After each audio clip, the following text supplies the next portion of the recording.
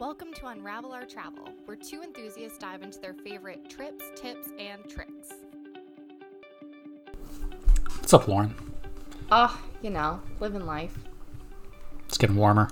It is getting warmer. There's actual sunshine outside, which is incredible. Yeah, something to look forward to. I know. So does your location/topic have something to do with sunshine and warmth and good feelings, good vibes? So, no. Yes to good feelings, good vibes. But what's actually funny, I was really torn. Yesterday, I got a memory from our senior year, like on Facebook, a memory from our senior year of college from my spring break, where I went on a cruise to Cayman Islands, Jamaica, and one other place I can't remember. And it made me so happy. Like, there was sunshine, we went cliff jumping, and I totally, like, all throughout today, when I was thinking about what I was going to talk about, I was like, I'm going to talk about that. Like, it'll be super easy. I basically don't have to take notes for it because, like, it was kind of a fun trip, but we did some cool stuff that I'll eventually talk about. And it's sunshine, summery, warm. And then I sat down to plan this, and I was like, nope, I want to tackle the first time I went to the Highlands in Scotland, which I've been avoiding because it's just one of the most special moments I've ever experienced traveling. And so you build it up and you build it up. And there was a lot of thought in it, too, because I did quite a few day trips to the Highlands, and I did two longer trips that were phenomenal. And I was like, do I combine them? Like, do I match them? And I've decided I'm going to treat them as two separate trips because the experiences were totally different. So I'm only going to talk about the 2-3 day trip I went on the very first time I went. And cold, rainy. It was end of September, no sunshine.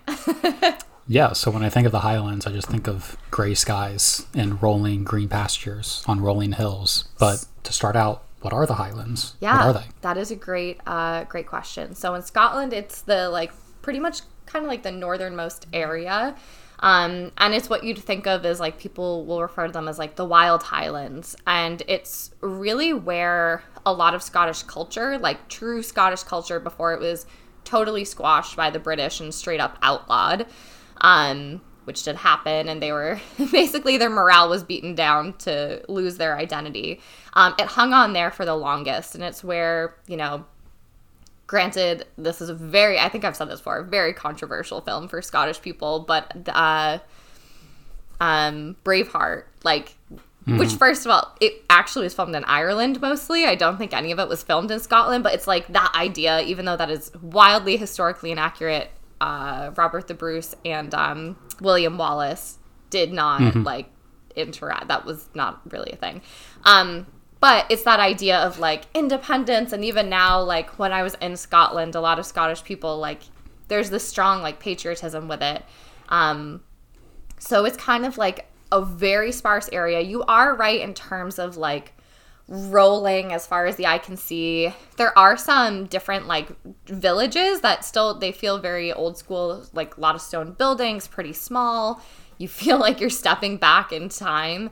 So there are places like that, but in terms of when you're driving through, it's just greenery. There are hills, but also mountains. There are actual mountains there that a lot of people hike, like Ben Nevis, which they're pretty difficult mountains too.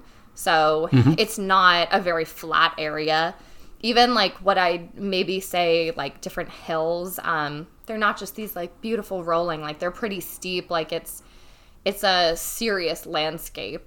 And it is gray skies. You do get some really pretty blue ones as well, but there's just so much color because everything is green from the moisture.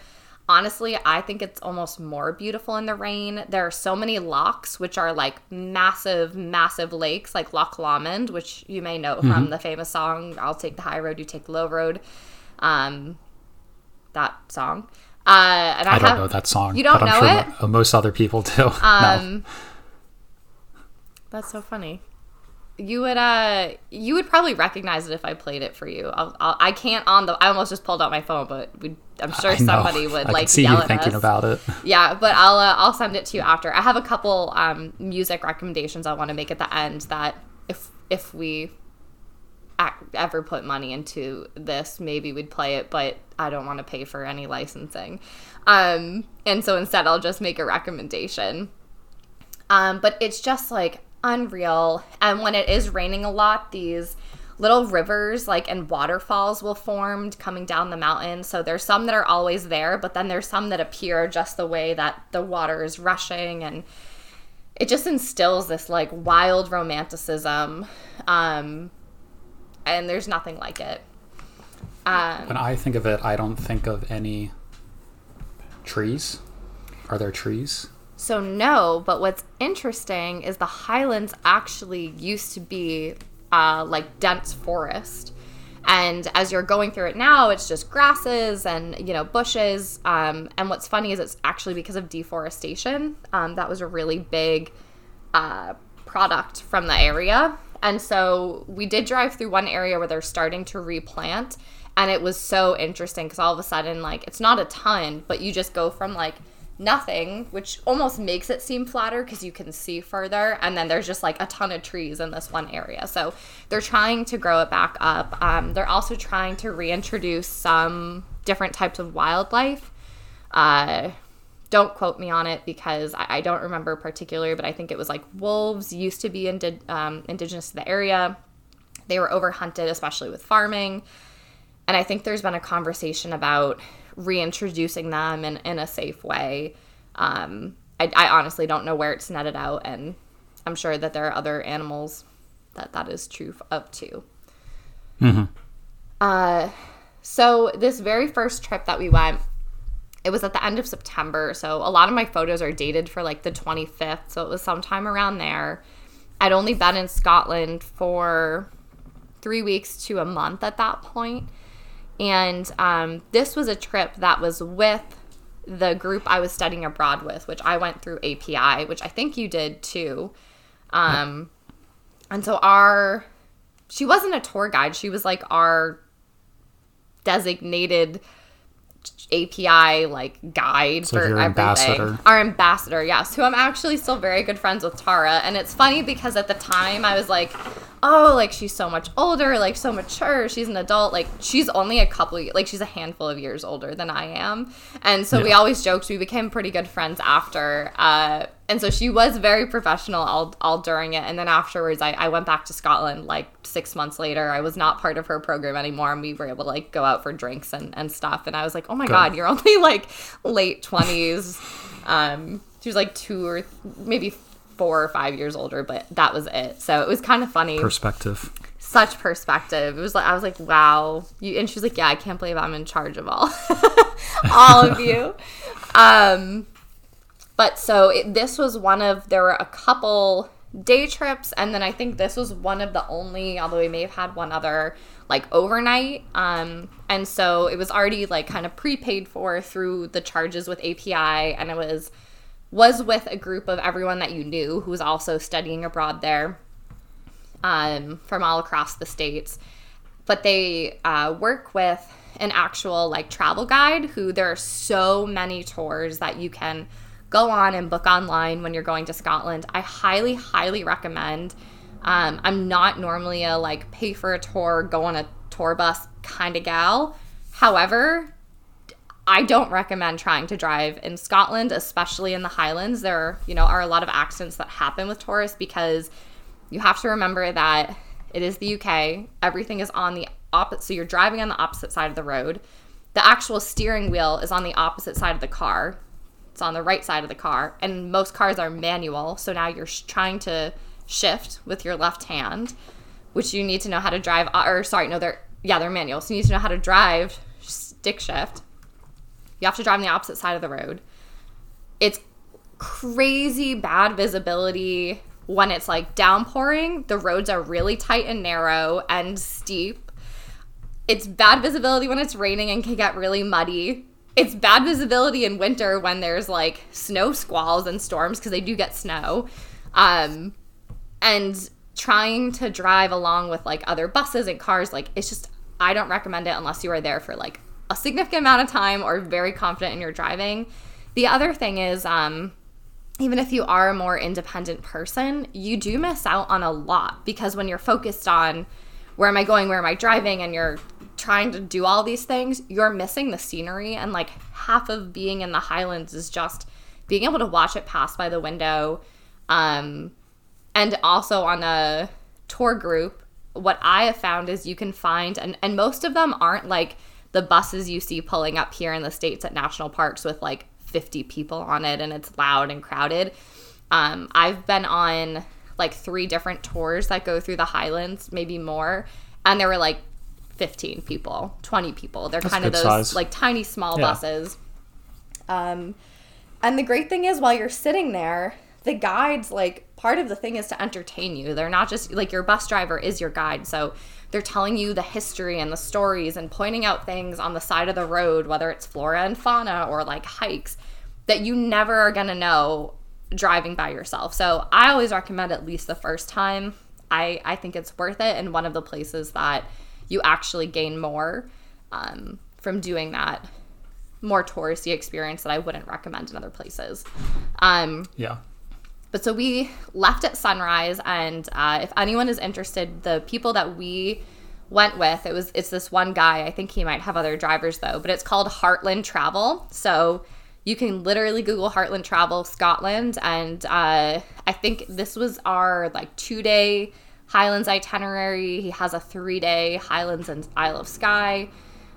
His name is Nori. He is just the best, funniest character. So eloquent, so smart. We called him the Bonnie Prince Nori throughout the whole trip because a lot of Highland history has to do with Bonnie Prince Charles, which I won't deep dive into, but in a minute I'll give like a quick high-level 5-second synopsis. But so we called him the Bonnie Prince Nori all through our trip, which he loved. And we left at sunrise, which was fun. Like, we all piled out of our flats while like all of the other, because we had to room with or have flats with first-year students. I think I've said before, because they're the only ones that get housing at the University of Edinburgh. And then you're on your own to be like a real adult in the city. Everybody else is like sound asleep. We were leaving on like a Friday or Saturday morning. We're rolling out at sunrise. Everybody was like kind of hungover. But it was beautiful because we were right near, oh my God, everything's going on in my head. But we were right near some really beautiful areas in Edinburgh. And so we got to see like pink skies come up above them as we walked down. And I think we met at the train station for this and then got on the bus. And so we headed out wicked early, and that day was one of the most like stereotypical Scottish weather days, where it was downpours, like not rain, it was downpours. And Nori taught us this word that I may have said on a previous podcast, but drake, and it's basically just like bleh, like it's drake outside. Like sometimes it's when it's not even like downpouring, it's just like cloudy and mist, and it's like this just kind of like, yep, like that's the weather here. But it was so downpouring that even Nori was like, I haven't seen water flowing down in the Highlands like this in a while. So you guys are getting like an extra special Scottish experience. It's like a waterfall coming out of the sky. Yeah, exactly. And so we stopped a lot along the way, and he was telling us these awesome stories, and also how I got introduced to a lot of cool Scottish music was on the bus tours, because in between the stories they would play it. And we stopped at a Heriku paddock, which they are literally like my favorite animal besides Bella, who's sleeping under me. If you Google, you can Google Highland cow, but they're known as Herikus, which is Hayrycoo.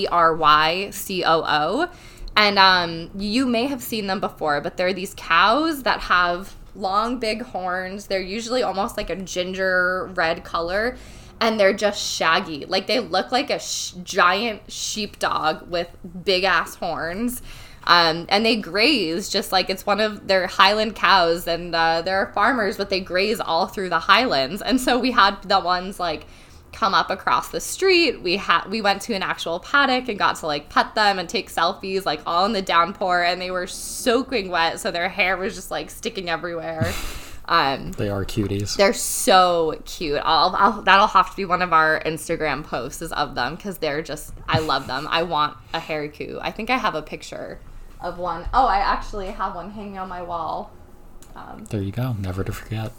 Never to forget. So that was like, we did little stops like that were related to the culture. You know, we'd stop in villages for like snacks and a walk around and lunch break. Nothing like super specific to share. And then one of the first big stops that if you are in the Highlands, you definitely will go to this. But it's the Three Sisters of Glencoe. You can Google it to get a great picture. I'll also post one. But they're basically these 3 mountain peaks that are in a row, and they're called the Three Sisters. They're beautiful and green. That was one that has this beautiful like river waterfall going between 2 of them. That is just gorgeous. There's some red from the different flora and fauna. The rain made it all the more beautiful, but it is a very, like a lot of the Scottish history actually in the Highlands, it's a very sad story in Glencoe, and I have a song here that I recommend people listening that is a really cool way to, one, hear a Scottish band, but also an incredible Scottish story, better than I'll tell it, and it's called The Massacre of Glencoe by the Corries, which is Corries.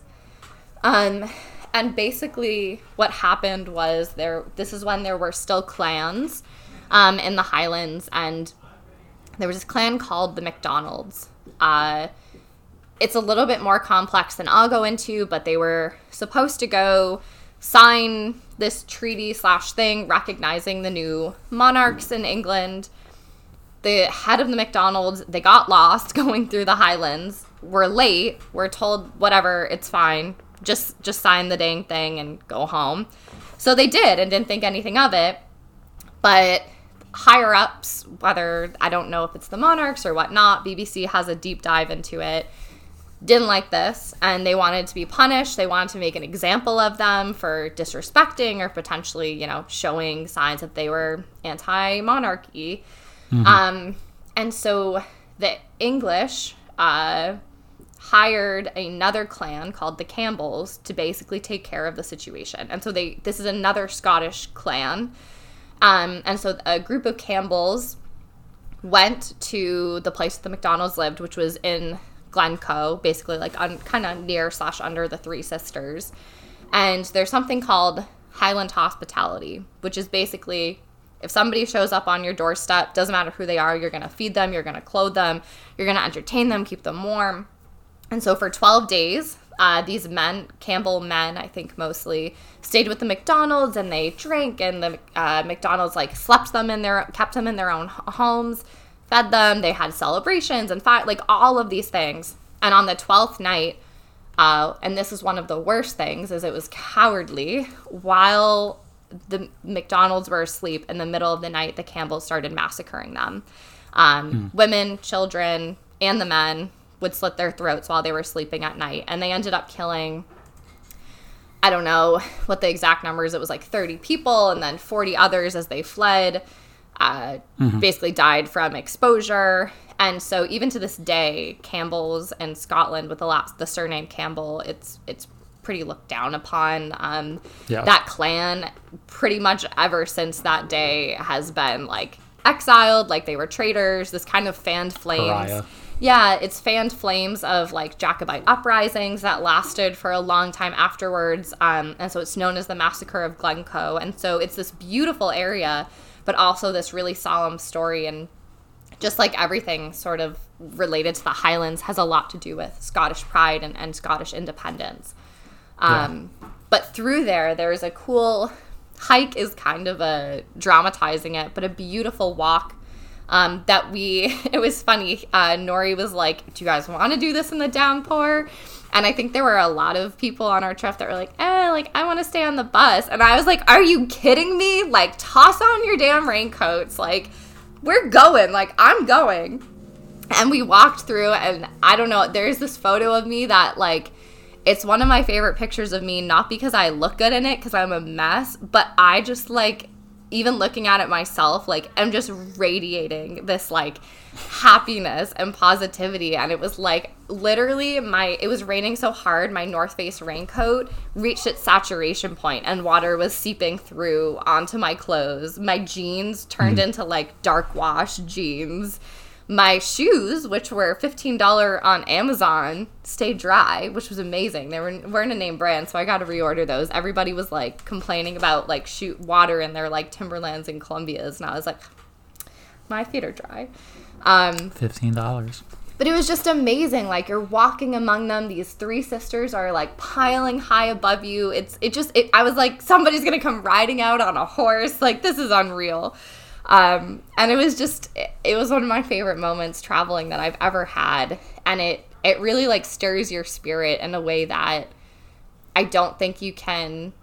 I think people try to convey in writing and films and song, and just nothing will ever live up to just being there yourself. Yeah. After that, we stopped again at these cool little villages. And I mention it only because I will say this every time I talk about Scotland. It gets such a crap rep for food. People are always, like, I remember when I was leaving for study abroad, someone said to me, like, oh, like, better stock up on eating here because you're not going to find anything to eat for the next 6 months. It's a lie. It's a flat out lie. There's something for everyone. And in every single village, you will find the best pastry shops, like, with these amazing, hot, fresh little pastries that, like, you can't get around here, even at, like, bakehouses. So, whatever. They also invented something called the mac and cheese pie, which I think should earn, like, a Nobel Peace Prize, personally, because I think it solves all problems. But because it hasn't been exported outside of Scotland. Honestly, it may have, maybe somebody listening, if there's somewhere to get a mac and cheese pie, which basically, like, when I say pie, it's kind of like they're mincemeat pies. You can get pies of any kind, which are, like, small handheld things about maybe the size of a big cookie, but thick, and there's a crust, and it's usually filled with, like steak and ale pie is steak cooked in ale.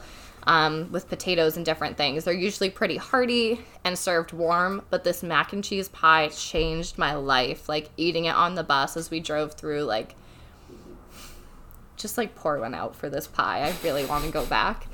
And then there's a lot of, somehow I always work Harry Potter into my podcasts. So much Harry Potter stuff in Scotland.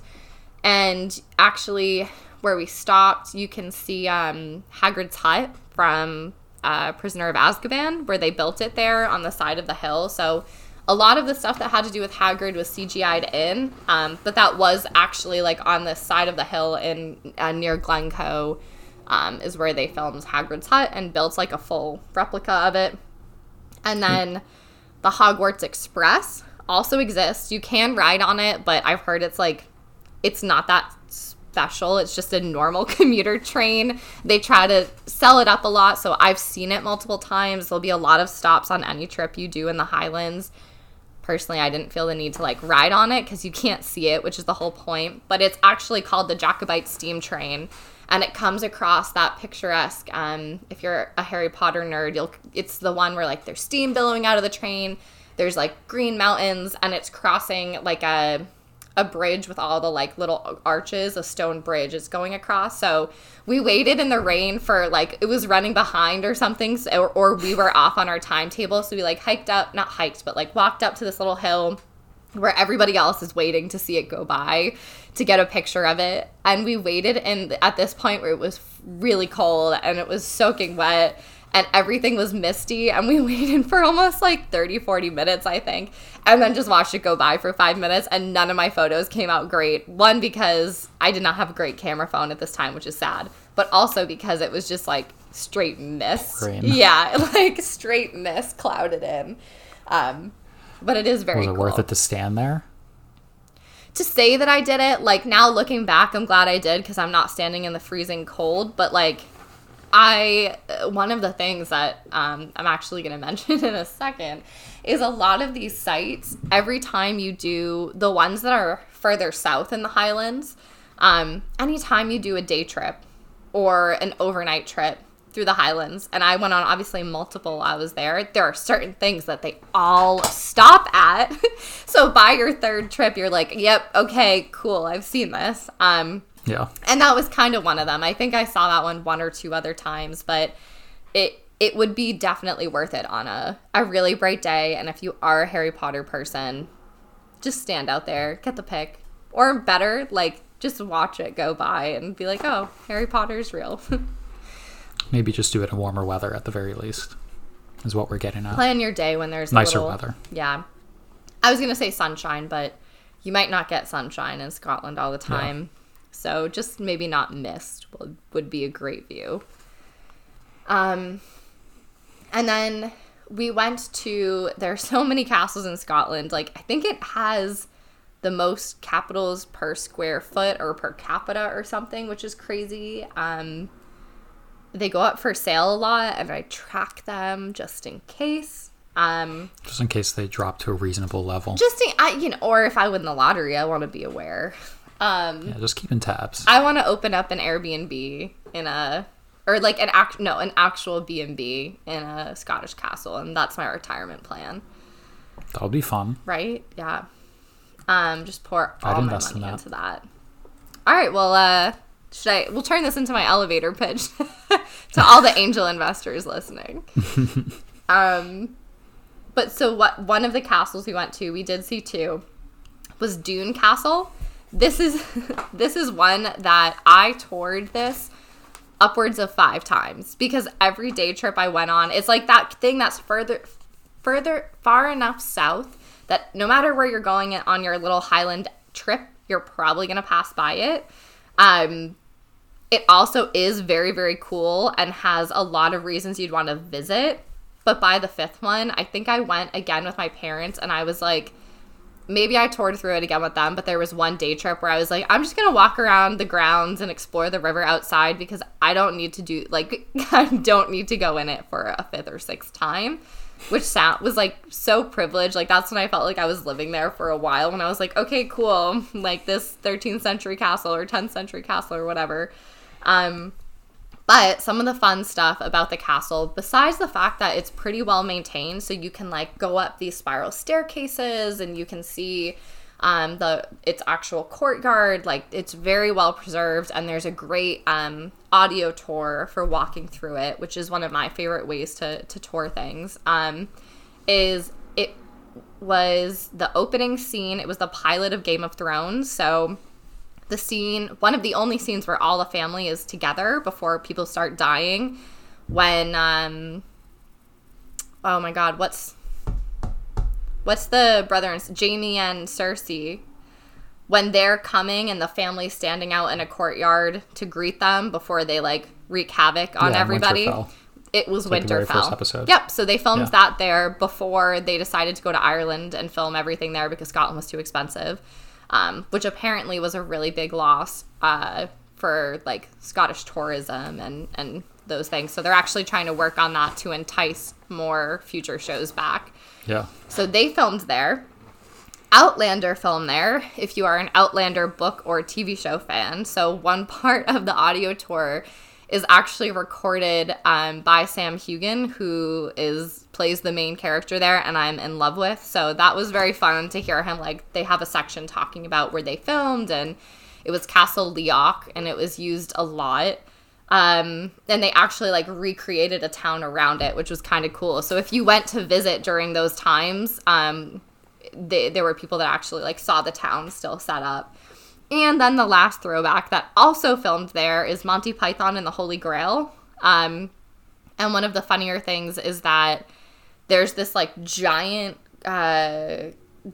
stove, basically. It was just a huge room, and it's in like a famous bedroom scene from Monty Python and the Holy Grail. They could have the best lighting in what was a stove. So it's just kind of funny to see like the mix of pop culture, film, and then like actual history, and like walking on these stones that you're like, oh my god, all these people who are alive now that are famous and I've watched have like walked here, but also this was people's living spaces and they walked here and cooked dinner here, and I just it's a meeting point of all time. Yeah, I just love stuff like that. That stove thing is really cool.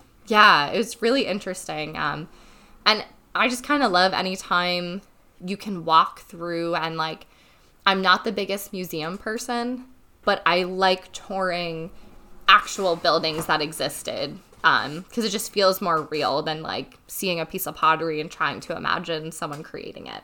Yeah. So that's my type of history nerding out. And then we saw another castle that is also very famous that you'd probably recognize an image of called Ilian Castle. We did not go in because we didn't want to pay for it. And the inside, I heard, is not that fascinating, but what's striking is the outside. It's basically on this very tiny island with these gorgeous highland mountains behind it, surrounded by a loch, and there's this long stone bridge leading out to it. So it is just striking, and it's beautiful. It's also extremely old, like everything else. But also featured in a lot of movies, including Maid of Honor. If you watch that with Patrick Dempsey, there's a big scene where he, like, rides on a horse to go stop a wedding of his best friend that he's in love with, and it sounds dreamy. It was so dreamy. They didn't film it inside, like the inside part, but they did film, like, this 2-second piece of the movie there of him riding across this bridge. I was like, I'm in the wrong career. Like, fly me somewhere for something that's going to be there for 5 seconds.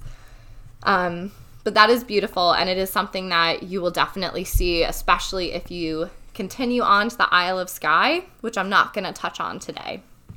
I'll touch on a different time.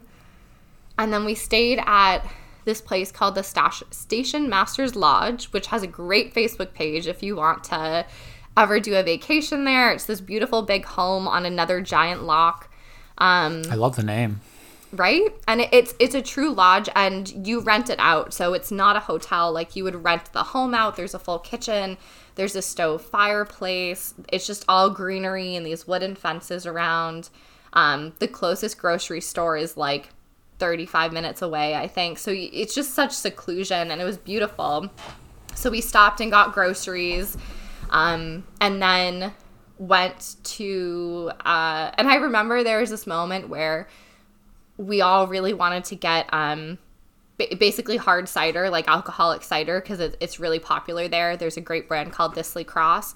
And I hadn't even turned 21 yet, but obviously we're legal to drink there. But since we were on, like, what we thought was, like, a school excursion, or, like, with this, like, kind of like a dad, like, nori, we were like, are we allowed to, like, buy and he was like, well, you're legal, like, just don't drink it in front of us, like, whatever, like, go do whatever you want, just be smart, don't get crazy. Yeah. And we're all like, oh my god, it was just this funny moment of, like, running into the grocery store and being like, we're buying this 6-pack of cider. Do you want to see my passport? Yeah, of Disley Cross cider. But what was awesome is, as we get to the Station Masters Lodge and we're settling in, and it's super cozy. We, like, lit a fire in this, like, stone fireplace, and there was this big window that had, like, a little reading nook on it where you could see the loch behind it and these two mountains that, like, were coming down into a valley. All of a sudden the sun broke through, and these full giant rainbows, I'm gonna sound like the double rainbow guy, like, came out of nowhere.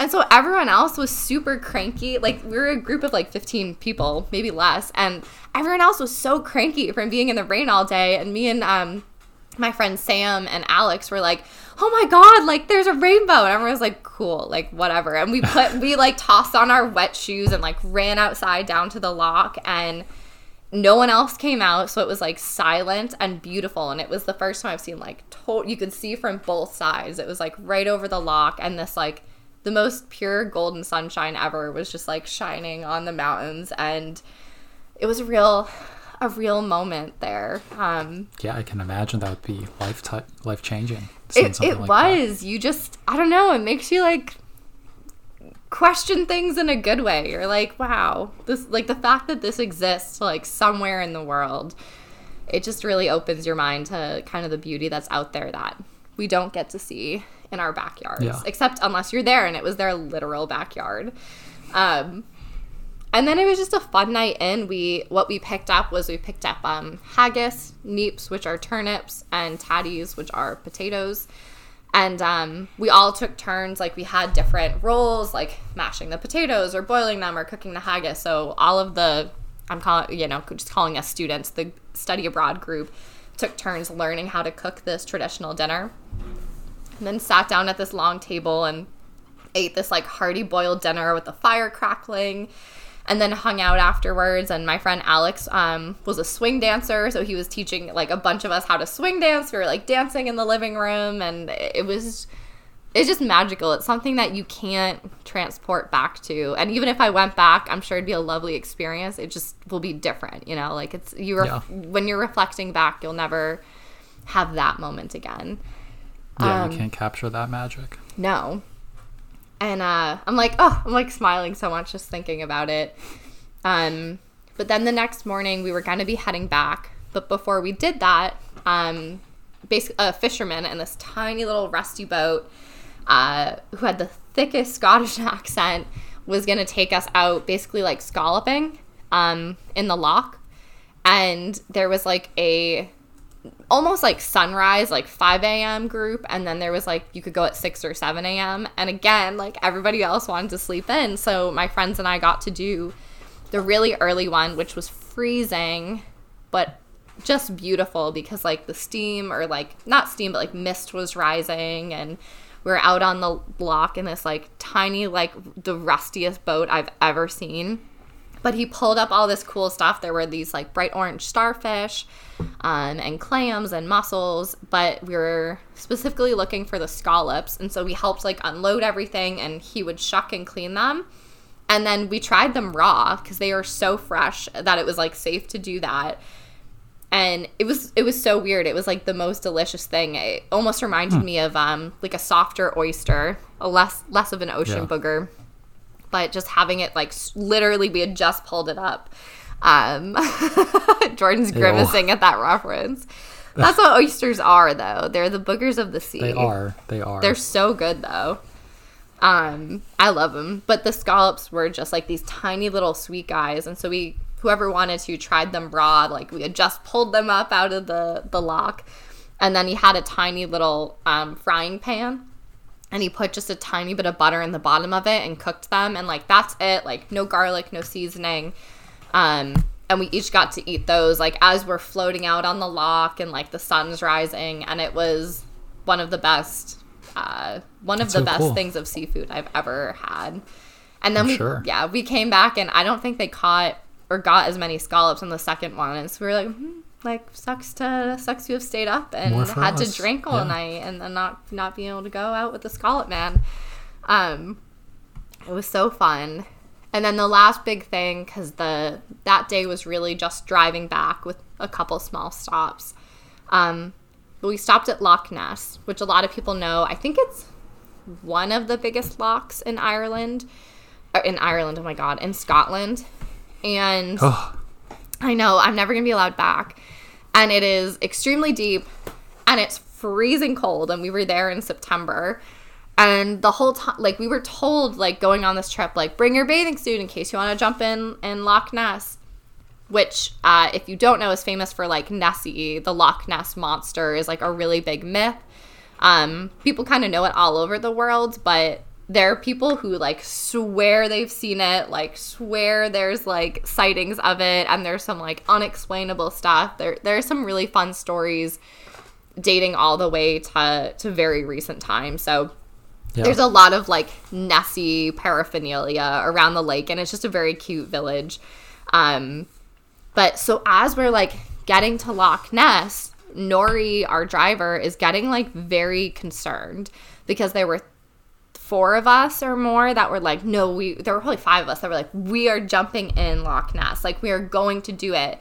And it was a really cold day. And so he started getting like, I'm not kidding anymore. Like, I am telling you right now, I do not recommend you doing this. Like, you need to, if you're going to do it, you need to prepare yourself. Like, when you hit the water, it's so cold that you want to gasp for air. And I one time had a guy like inhale water and then start panicking. He was like, I've also had somebody jump in you rise up and your body goes through shock for a second where you can't like swim, you can't move, it feels like you can't move your arms and legs.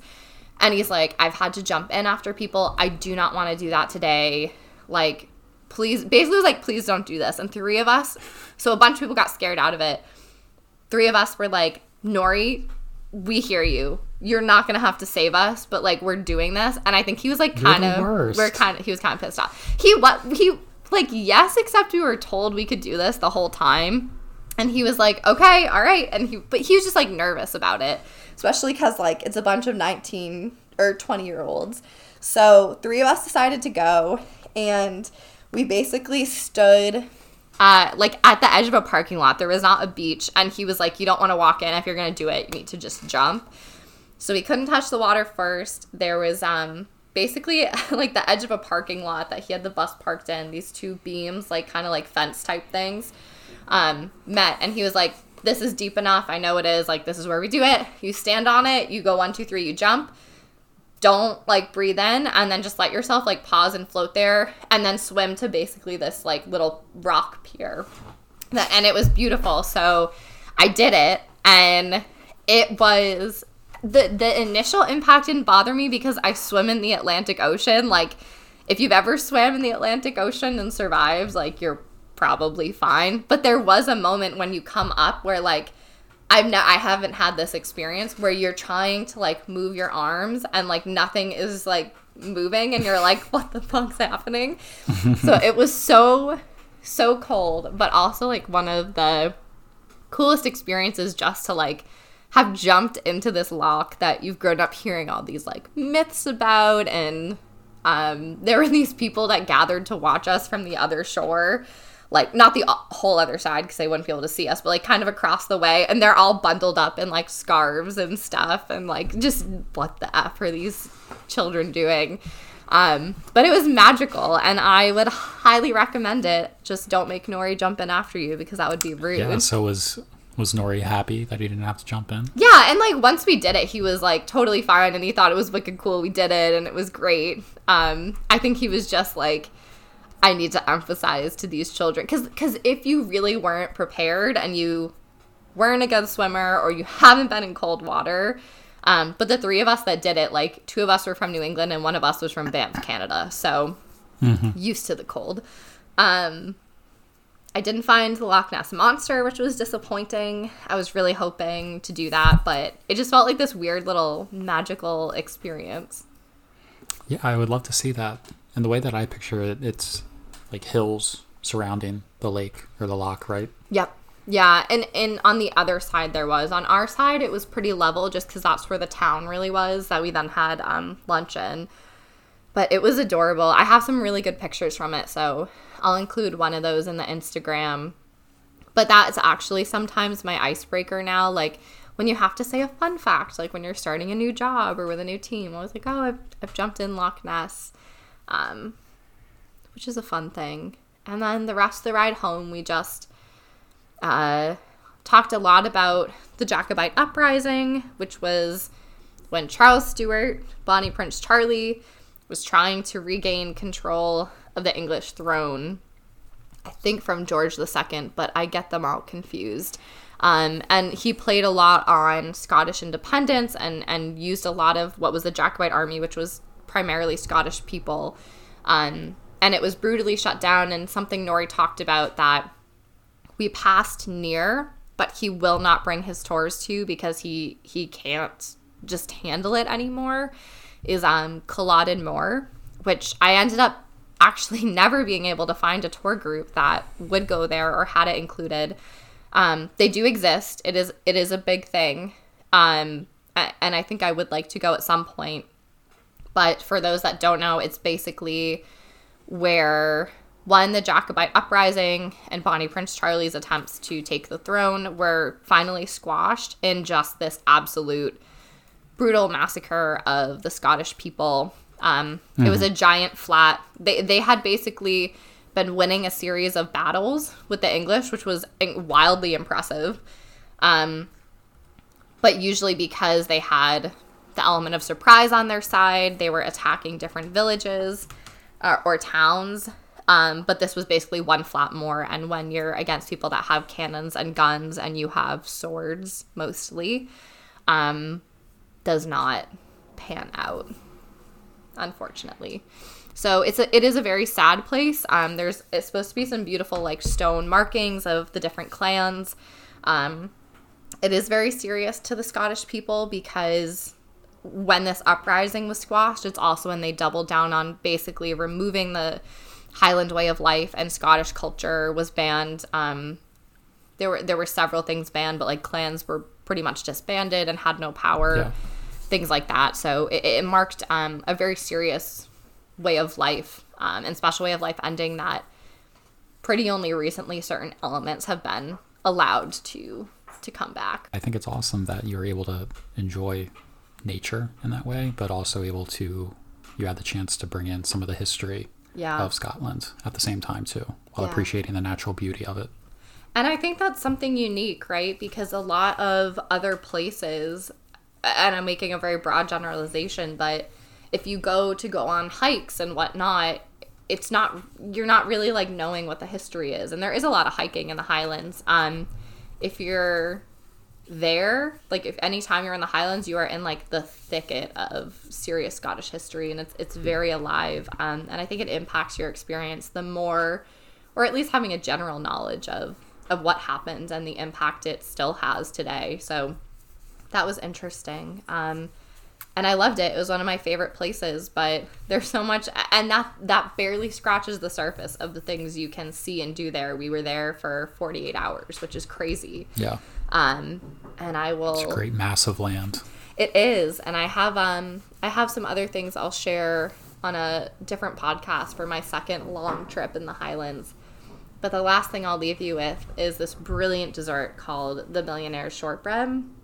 I've probably mentioned it before, but it is a shortbread base with a layer of like creamy caramel, not like solid chewy, and then a thick layer of almost like a chocolate fudge cut in squares. And on the way home, that was what I like ended like the bus ride, listening to some Scottish music, taking notes on my phone about all the stories Nori was telling that were deleted when I didn't back my phone up, and never to be found again.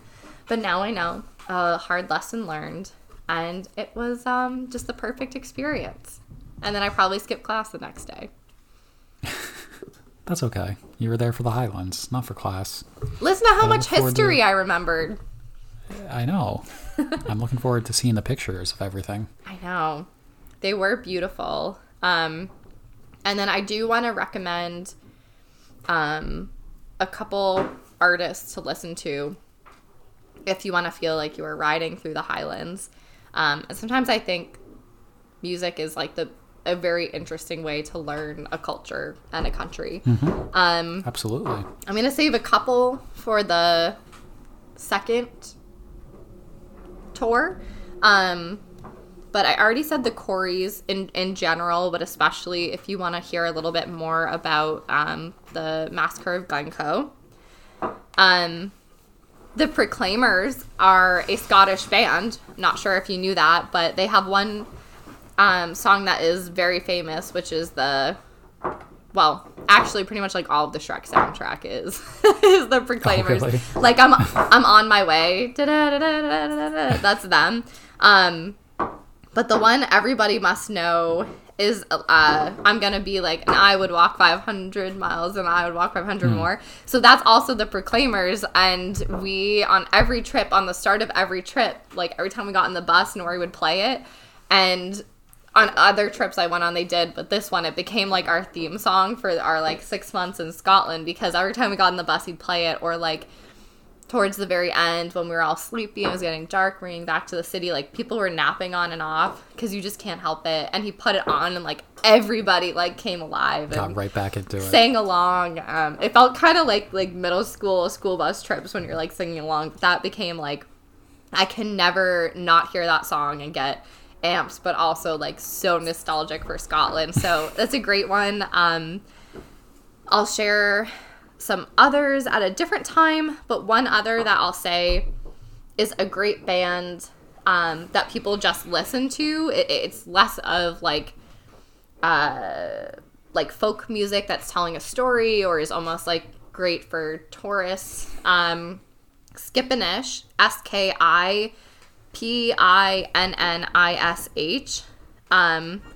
is just a fantastic band to listen to in general. They're very moving, but some of their songs are actually in like native Scottish language, which is Irish is it's basically Celtic, but they pronounce it differently than however Ireland does. Gaelic and Gaelic. Yeah, Gaelic and Gaelic. I forget. They're Gaelic. I don't know. I get it confused. But it is not the same language. It's this different it's almost like different dialects. And some of their songs are in it, which is fascinating, but then there are also some in English, but have a lot of traditional Scottish elements. So very, very cool. And I have a Scotland playlist for anyone that wants to find it on Spotify. You can find me, and then it's the playlist on there called Scotland. Very, very nice. Obvious. Yeah. That's fun. Yeah. And I'll have to take a listen to that sometime when I'm in the hills. It's really good. Or just Scotland, maybe. Or just a rainy spring day. Like the next time it's kind of rainy out, toss it on while you're like cooking or something, or having scotch. Pour yourself some whiskey. Yesterday would have been good. Yesterday would have been perfect. I don't drink scotch, but if I ever do try it. Have you ever tried like really good scotch? No, but I don't think that would make a difference. I don't like dark liquors. Have you... We'll talk about this. I have to bring you to the... No, what we'll do, we'll go for dinner at my favorite / only Scottish restaurant. Yes. But we'll go for one of the tasting nights, but you don't have to get a tasting, so you can just try mine someday in the future when we're vaccinated, and that's like a real thing again. Like, I won't even make you share. Swapping drinks. Yeah. I'm so excited to swap drinks again.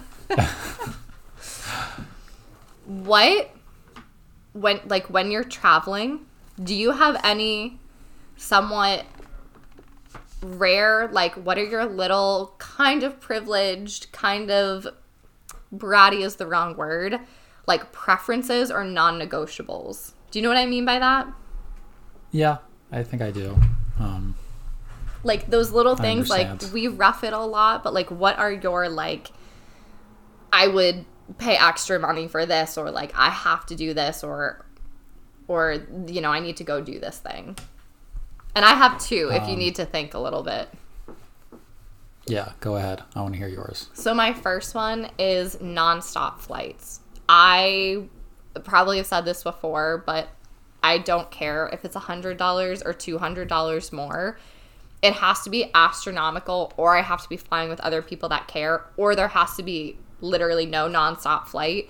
Because I hate it. Like, I absolutely hate. I think it's the dumbest thing to, like, get off, waste your day, get back in line, potentially lose your bags or have to carry your bags through somewhere. Like, and like, it kills your spirit. Because, like, I don't dislike flying, but when I have to disembark and I'm not in my location and I have to now, and I'm like, this is time that I could have just, like, been at my destination. Yeah. It's painful. And then I spend money. Well, not, I guess I wouldn't during COVID because I would, like, hide in a corner. But, like, you're like, I'm going to go drink at the bar. I'm going to have a snack. And it's stressful. You get sweaty if you're running through. Like, everything about it is awful. And that's a non-negotiable for me unless I'm really forced to by other people.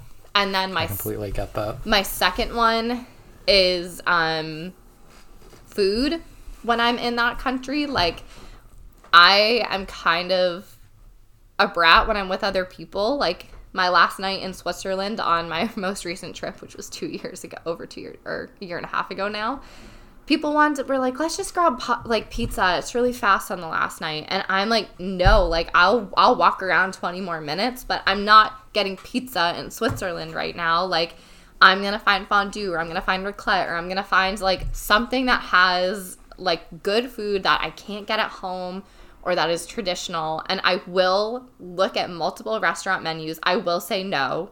I have literally like separated from a group before. I'd rather go eat on my own.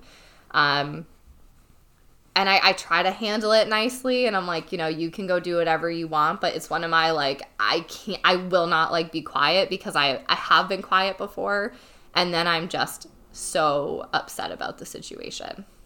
Yeah, I can see that. I'm pretty flexible in terms of that, but I do have my own limit that I won't do that, but I know what you mean with that. So I will pay for a seat next to a bathroom on a flight. I think I've kind of covered that. I just like the comfort level of that. Kind of do the same thing on trains too. And then as I'm getting older, I want to sleep with less people in the room. So like hostels now. I thought you were... What? No, just the way you phrased that, you paused, and I just pictured like you with like 5 other people in one bed, because you're like, I just want to sleep with less people in one room.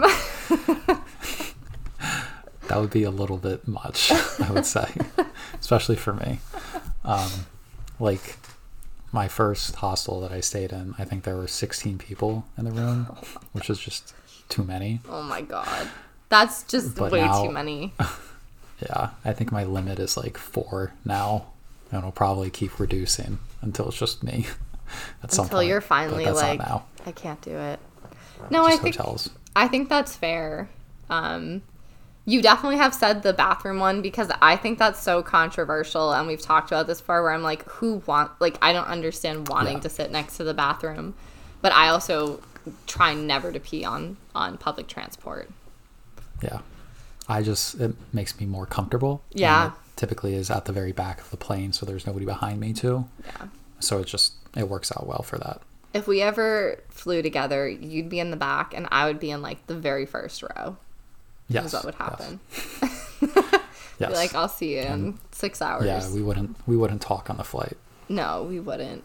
I'm not a big flight chatter anyways. No. What are you going to talk about? Unless it's people I don't know. I do sometimes, like when I won't strike up conversation. I won't start it, but I will participate in it, because I love like hearing people's stories. The last thing I want to do on a flight is talk to somebody I have no idea who they are. You just have to have a good exit strategy. Like there has to be, which I never do. There is no exit strategy. You gotta pretend to be asleep. Where are you going? Just pretend to be asleep. That's like the only thing you can do, is all of a sudden, like mid conversation, shut your eyes and start snoring. It's like, oh, I'm so sorry. Wake up 5 hours later. Gotta hate it. Yeah? Just headphones. Headphones are the great equalizer. They are. You stick them in and everybody leaves you alone. No, that was a good question. I like that. Right? I woke up in the middle of the night thinking about it, and I don't know why. Yeah, I agree with you. I actually, just because of the way it's worked out, I haven't gone back to Europe or anywhere at a time where I was like looking for a hotel room. Because the last time I went back just myself, I stayed with a friend. And then I was on the cruise and we did like Airbnbs. So if it was just me or like one other person I was traveling, if it was just me, I think I could handle hostels again. But like if Hunter and I went, I think I'd be like, I don't really want to bunk bed with you. Yeah. It would be much simpler just to get a one room in like a hostel, even then, or just Airbnb or a hotel just do room. something like that. Yeah. Wow, I never really thought about that part of my life being semi-over until this moment. That's good, though. That's good. You kind of want to leave that in the past. It's a good realization. As much as you can.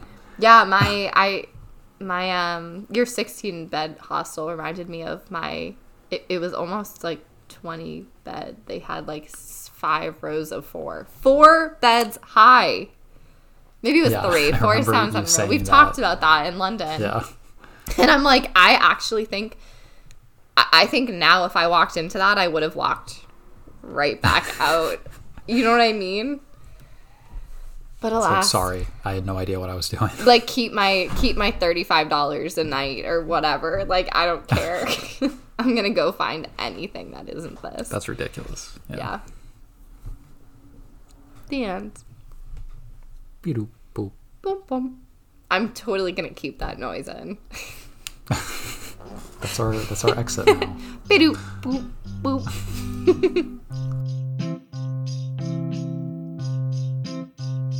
Thanks for listening. If you have questions, comments, or topic suggestions, feel free to email us at unravelourtravel@gmail.com.